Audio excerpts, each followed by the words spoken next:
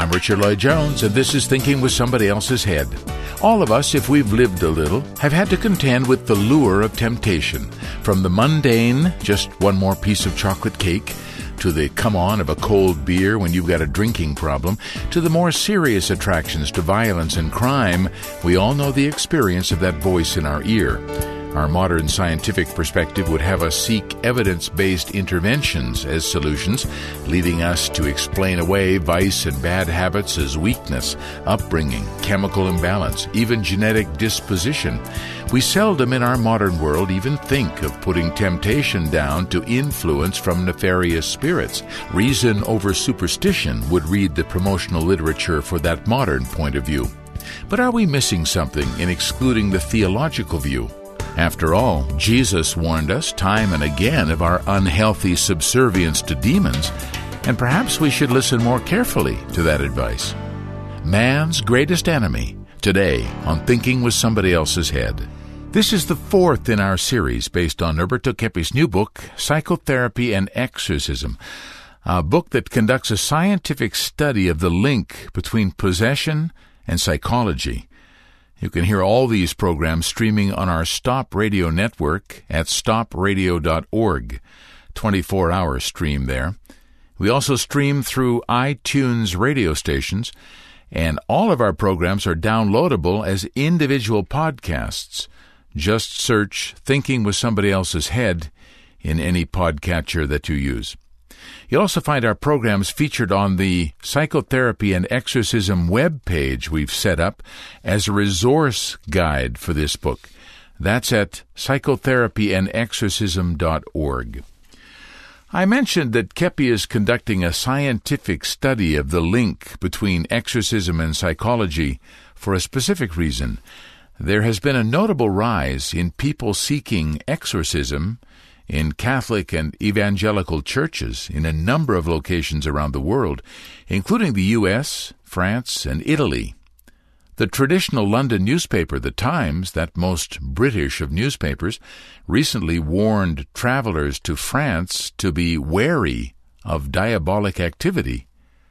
Not sure if they meant that tongue-in-cheek or not. This jump in requests for exorcism, highlighted by the Vatican-recognized International Association of Exorcists, established in 2014, has led to an indignation of the skeptical in the media and scientific communities. People are getting hurt, headlines The Guardian, and inside that paper, a common misconception that the violent abuse and crime linked to notions of witchcraft and demonic possession is being fed by the interest in the practice of exorcism. For believers in the reality of spiritual influence in the man-made world, exorcism is a practice that attempts to solve these crises. This is a common baby and the bathwater scenario where all things spiritual are considered to be outdated, pushed into the archaic by the dominance of rational science. Keppe is trying to bridge the gap between these two perspectives. He's a sober scientist, steeped in clinical treatment of physical, psychological, and emotional problems with a vast clientele worldwide. But he's also deeply spiritual. His spirituality reinforced by the questions and anxieties of his clients, who bring deeply spiritual reflections to their sessions of analysis. Keppe follows the great English psychoanalyst Wilfred Bion in abandoning formulas in psychotherapeutic treatment for a closer attention to what the client is saying. So where a modern medically trained professional would shrug off a patient's claims of hearing voices as a blanket mental or organic illness in need of medication, Keppe would consider this as a case of the mixture of the physiological and the spiritual. As the body and soul are inseparable elements, this brings a more comprehensive view to patient treatment. After all, Keppe worked for more than 30 years at the medical school of Latin America's biggest hospital, where he noted the similarity between the physiological and the psychological etiology of disease states. For him, The usual evidence exorcists use to diagnose cases of possession, things like speaking in tongues, abnormal strength, even levitation and materializing objects, can often be real. And, he states, we ignore that reality at great peril, for not believing in spiritual forces does not make us immune to their influence. In fact, outrightly dismissing the existence of the forces of evil puts us much more under their influence. As I said at the beginning of the program, we've been warned many times by mystics and saints, and even the Holy Mother and Jesus himself, of the presence of evil in and around us. There is an enemy, and he's not only us. We'll consider humankind's greatest enemy when we return. You're listening to Thinking with Somebody Else's Head on the Stop Radio Network. You're listening to the most relevant conversations on the planet about how to stop destroying ourselves and the world. This is the Stop Radio Network. A key inversion in science. Always we are trying to extract energy from a material element. And its negative consequences. We provoke serious imbalances in nature. Corrected now with the Kepi Motors disinversion of physics. And we developed a way to have mechanical power with very little electricity. This will make a big change not only in energetic efficiency, but also it will bring better energy in homes because it's magnetic energy. The Kepi Motor, new technology for a new world. I'm Richard Lloyd Jones, host of Thinking with Somebody Else's Head here on the Stop Radio Network. You know, I receive emails all the time from people who resonate with our shows and the science behind them, called the science of analytical trilogy. People like Trilogy's perspective on economics and health and energy, how Trilogy's psychological perspective goes to the root causes of human problems. But sometimes people ask me, but what can I do about all this? How can I help to contribute to the greater consciousness on the planet? I tell them the same thing. Our trilogical books and TV shows are a rich source of knowledge that you need if you want to be an effective change agent today. Analytical Trilogy books are available on our site at stop.org.br. There's dozens of our Stop TV programs there too. So you can read, watch, pass the info on to your networks, and let's see if together we can restore human society to its correct state.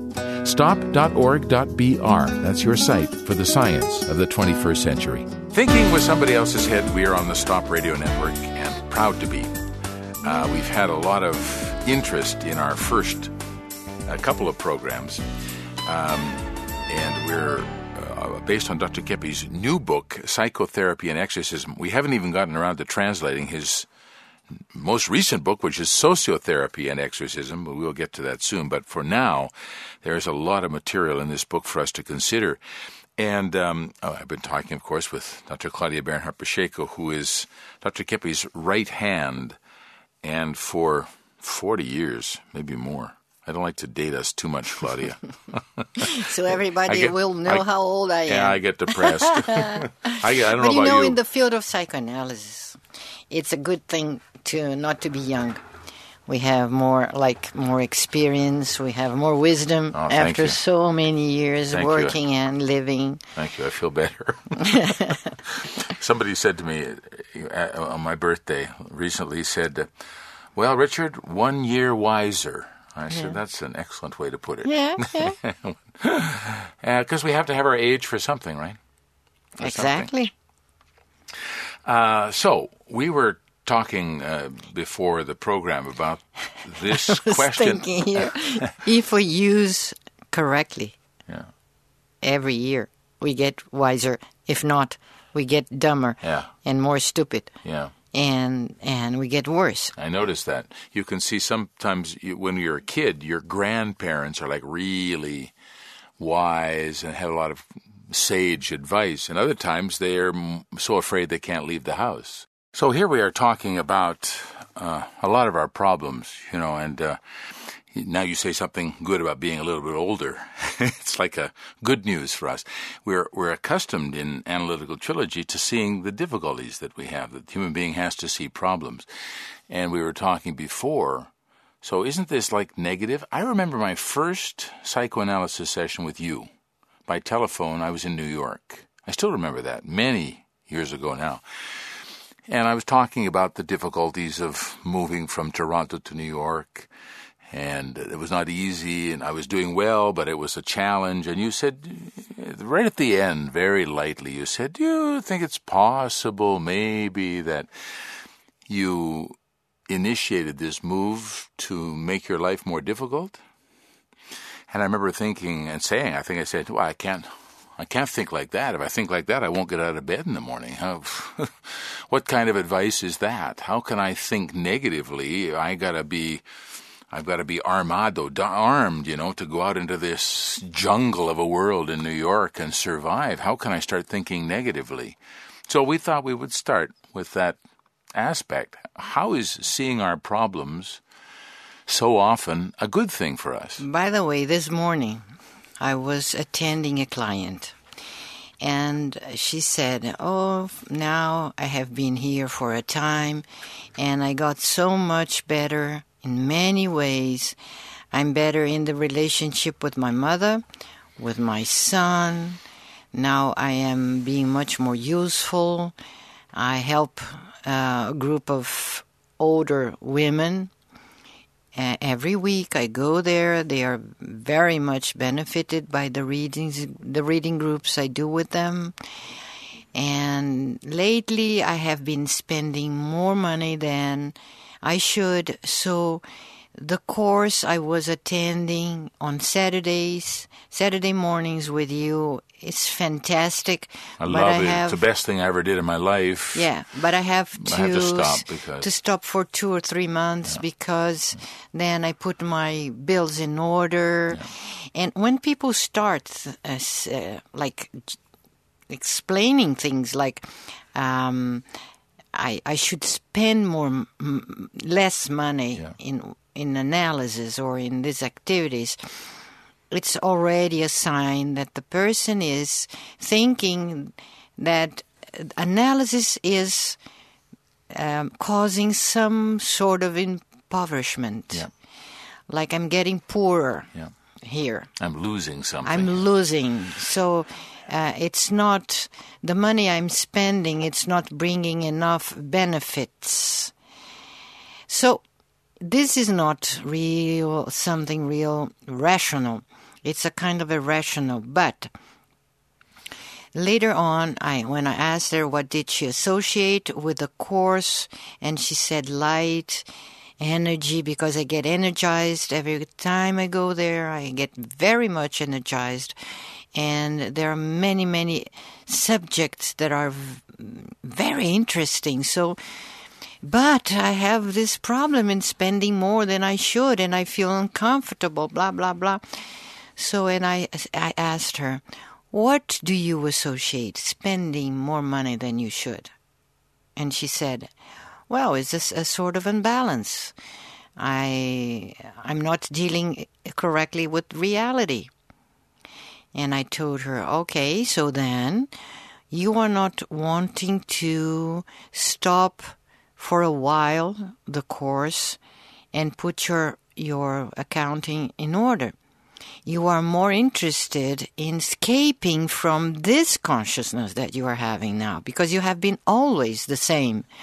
And now you are having better a consciousness of how you are unbalanced. Oh, you sabotage yourself. And you're sabotaging yourself, and you are not balancing in spending money and in other areas. So it's a escape from consciousness you are doing.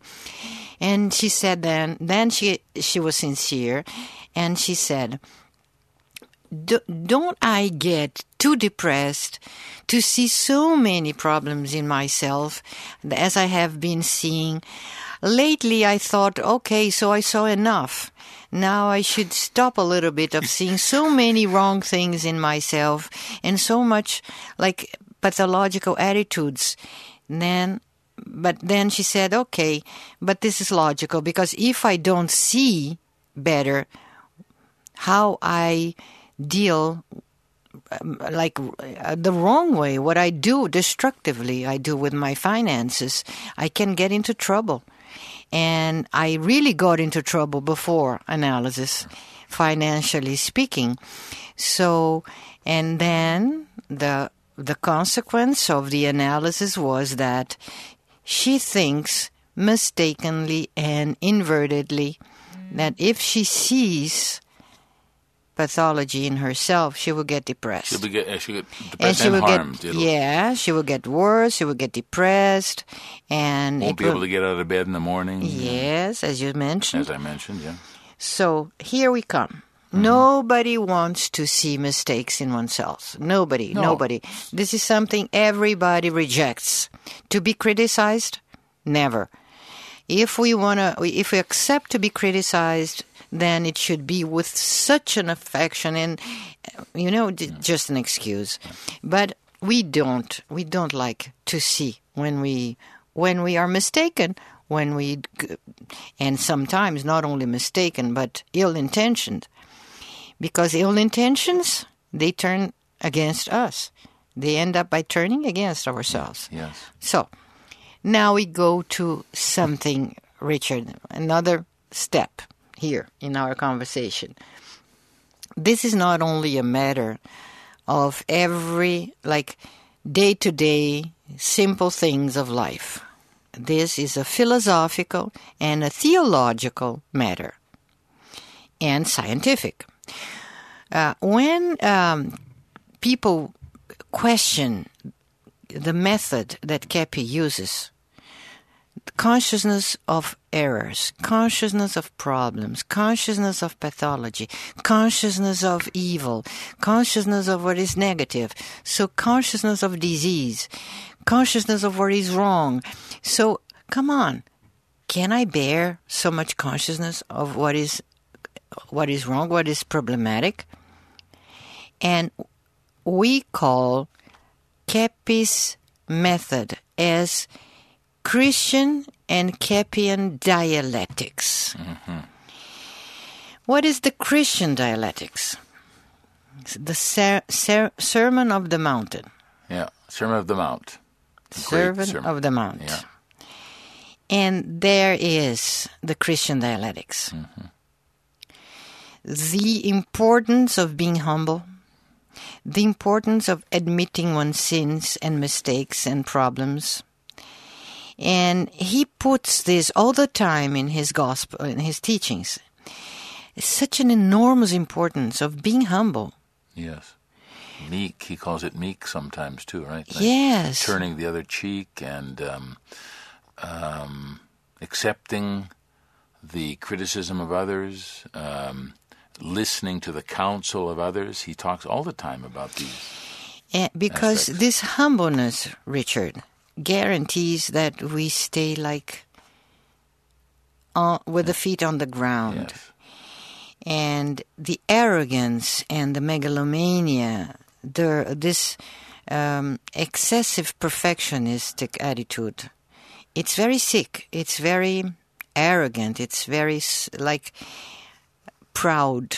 Yeah. It's being proud. And arrogance and pride are things that make us leave the ground and go like balloons. Yeah. And the fall, it's very painful when we need to fall down to back to earth. Yes, and when you use pride in the original theological sense, which is exaggerated arrogance. It's like it's more than just being proud of yourself. We speak in Portuguese soberba. This is pride. I think it's the first capital sin. Yes. First deadly sin. Yes, because this make us blind. Yeah. Blind. Totally darkness. True. Totally darkness. True. We get so crazy. We are like godlike. Yeah. So it's very harmful.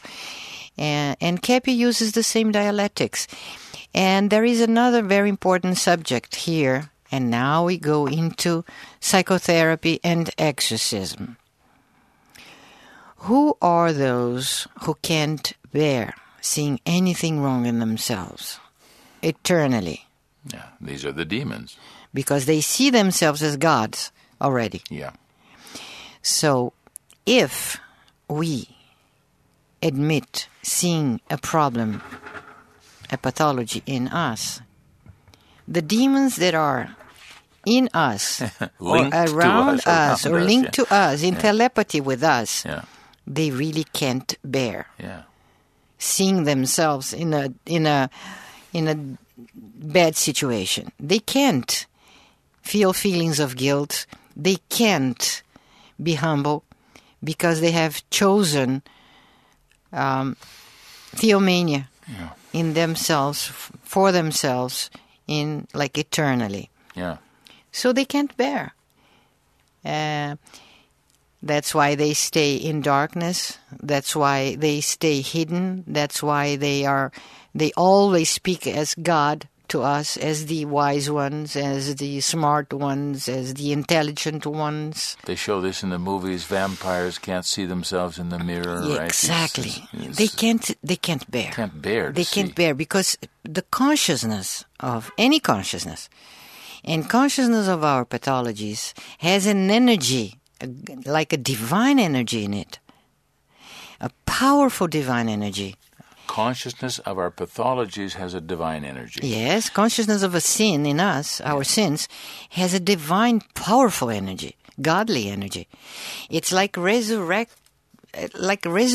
It's like if you really admit a sin, if you really admit and humble yourself and admit a problem, a mistake or something, then you get into resonance. You stay in tune with the truth. Yeah. Is this the principle of confession in the church? Yes. It's the principle of the true, honest confession. Right. Then you get in tune with God.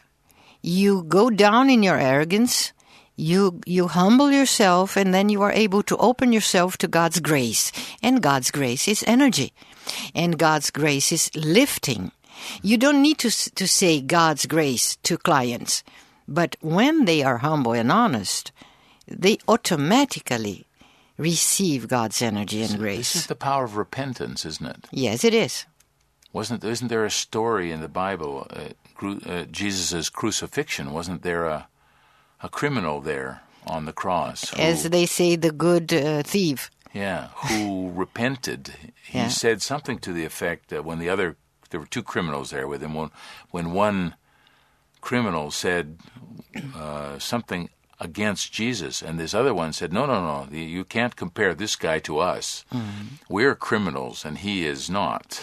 Yeah, so here... Something like this, right? This guy, and then the good thief. They call him Saint...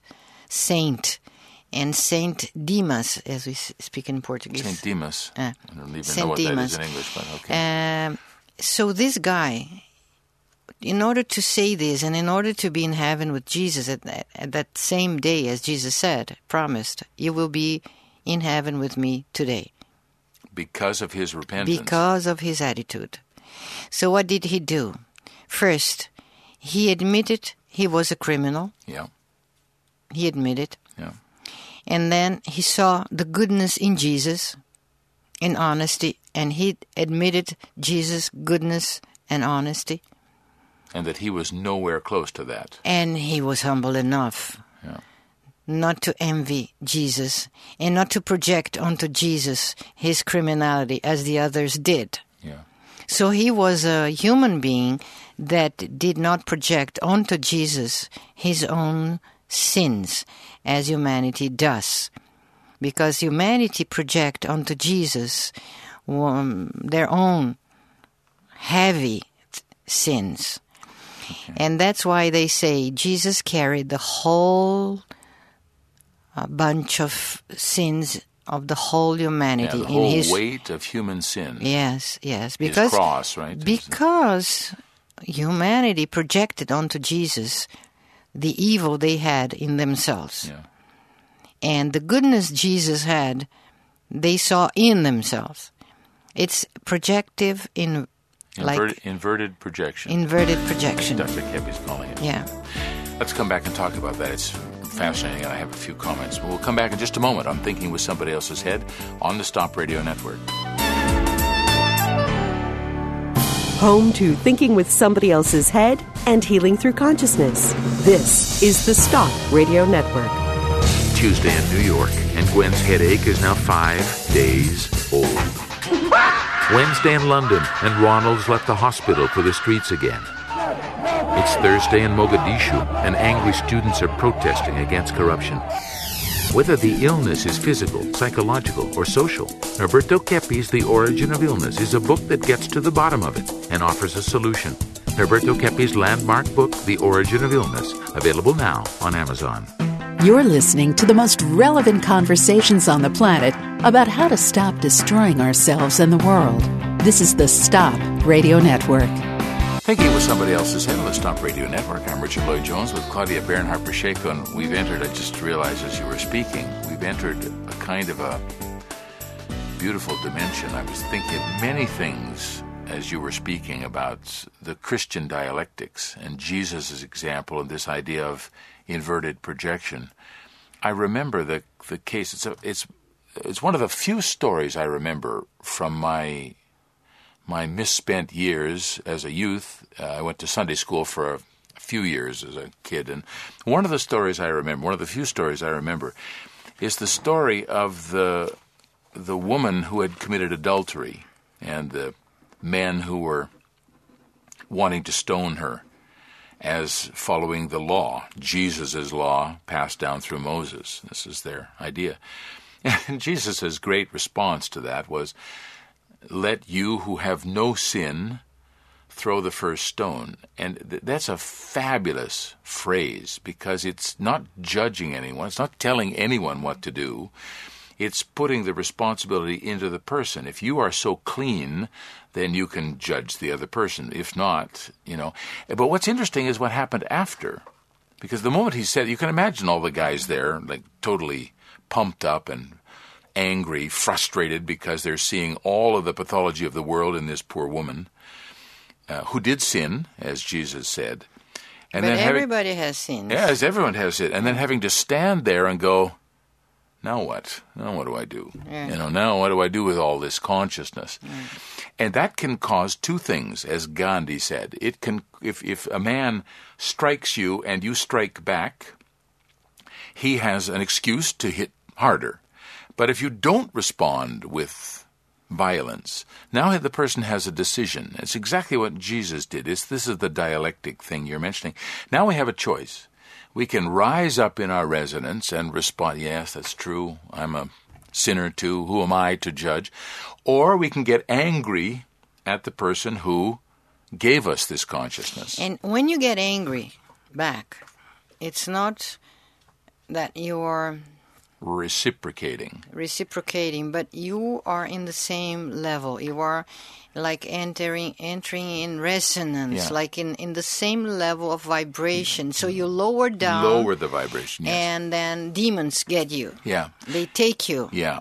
And they take us through our emotions and our thoughts, right? Yeah. So, and then consequently our actions. But it's exactly as you said. We lower our vibration to the level of vengeance, these lower levels, instead of rising up to the level of forgiveness and tolerance and humility. That's why Jesus said, don't oppose to evil, don't oppose evil. It's not in the sense of not opposing evil. It's not that you're not going to say no to evil, for sure you have to. You have to recognize it. Yes, and say no to evil, not get involved in evil things. But it's do not enter in resonance, do not respond, because if you respond in the same level, with the same emotion, then you get caught.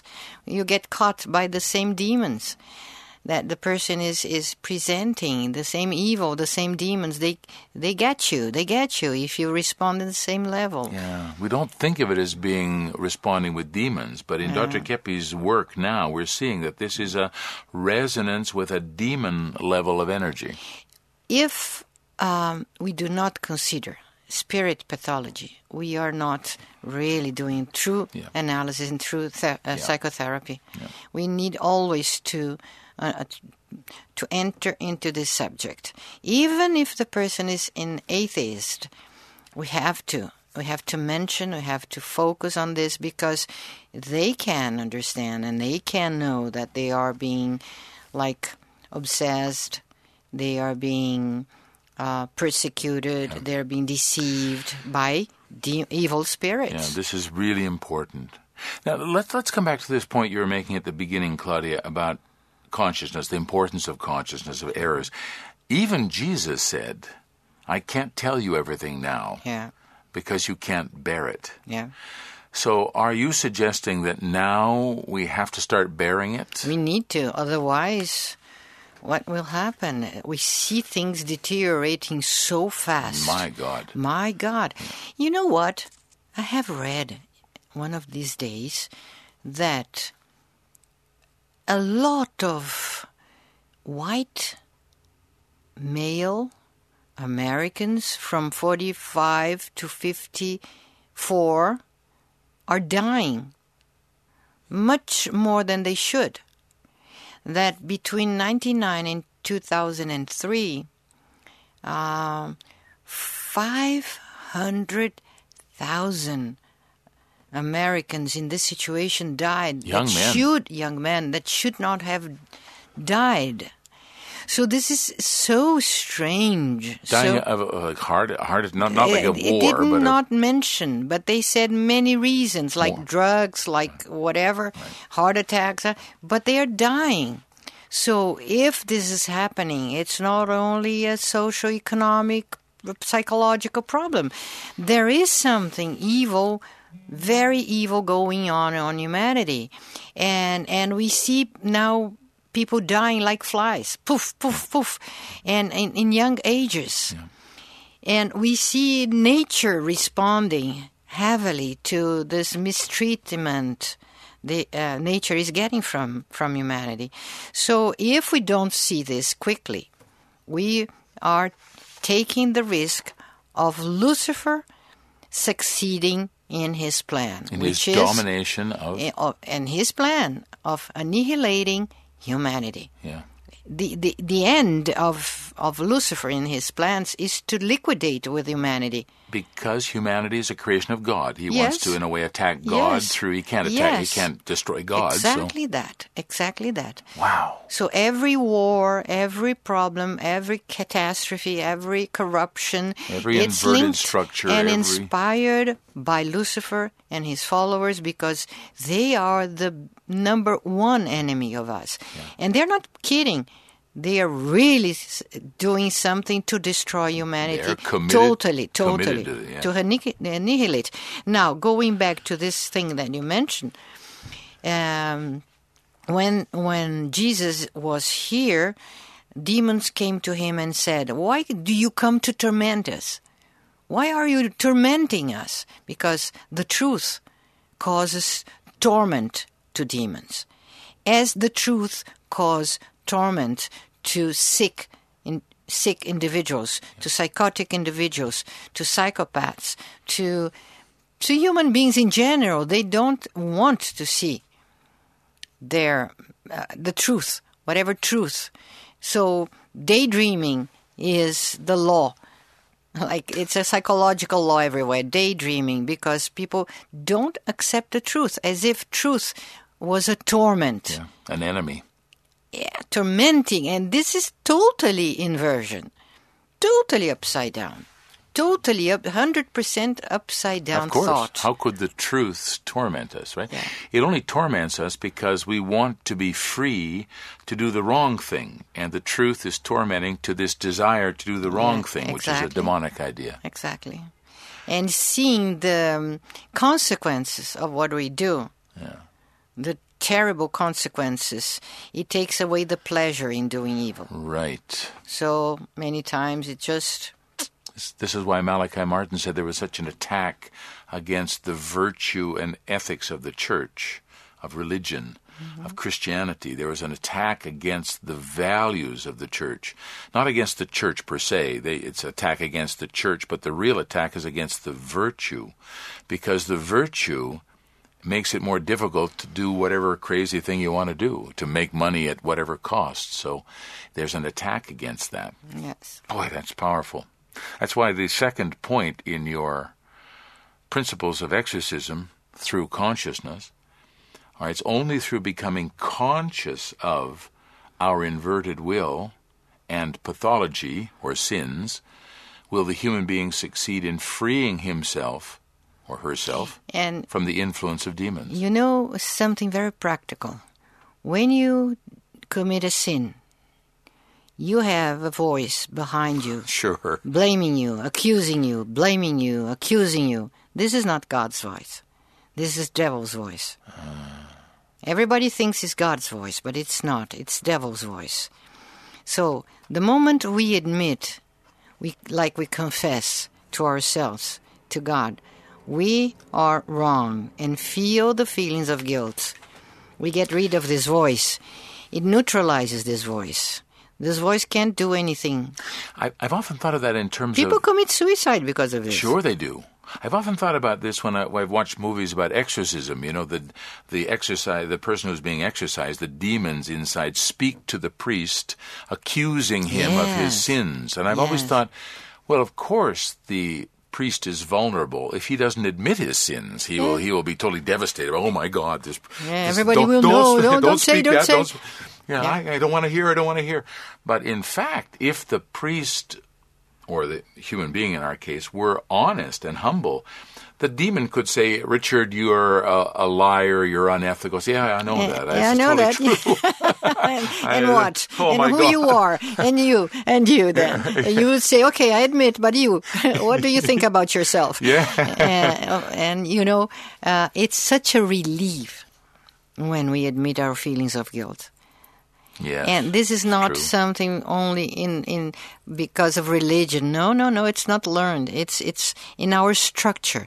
It's in our essence. We cannot live an existence against our essence. And our essence is all towards truth, beauty, and goodness. Even ourselves. A person like a doctor knows that all instincts, all cells, behavior, are all towards life and goodness and love and even animals show this.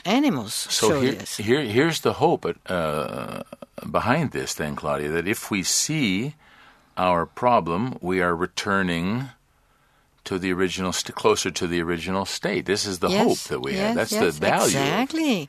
We purify our essence. Good word. We purify our essence and we get happier, healthier.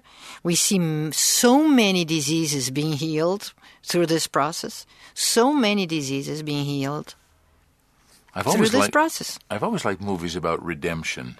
Mm-hmm. I think this is why, because somehow it's the redemption comes through the acknowledgement of the... There's a scene from Les Miserables, Victor Hugo, where the priest says to Jean Valjean that there's more joy in heaven over the face of a repentant sinner than the white-robed just men.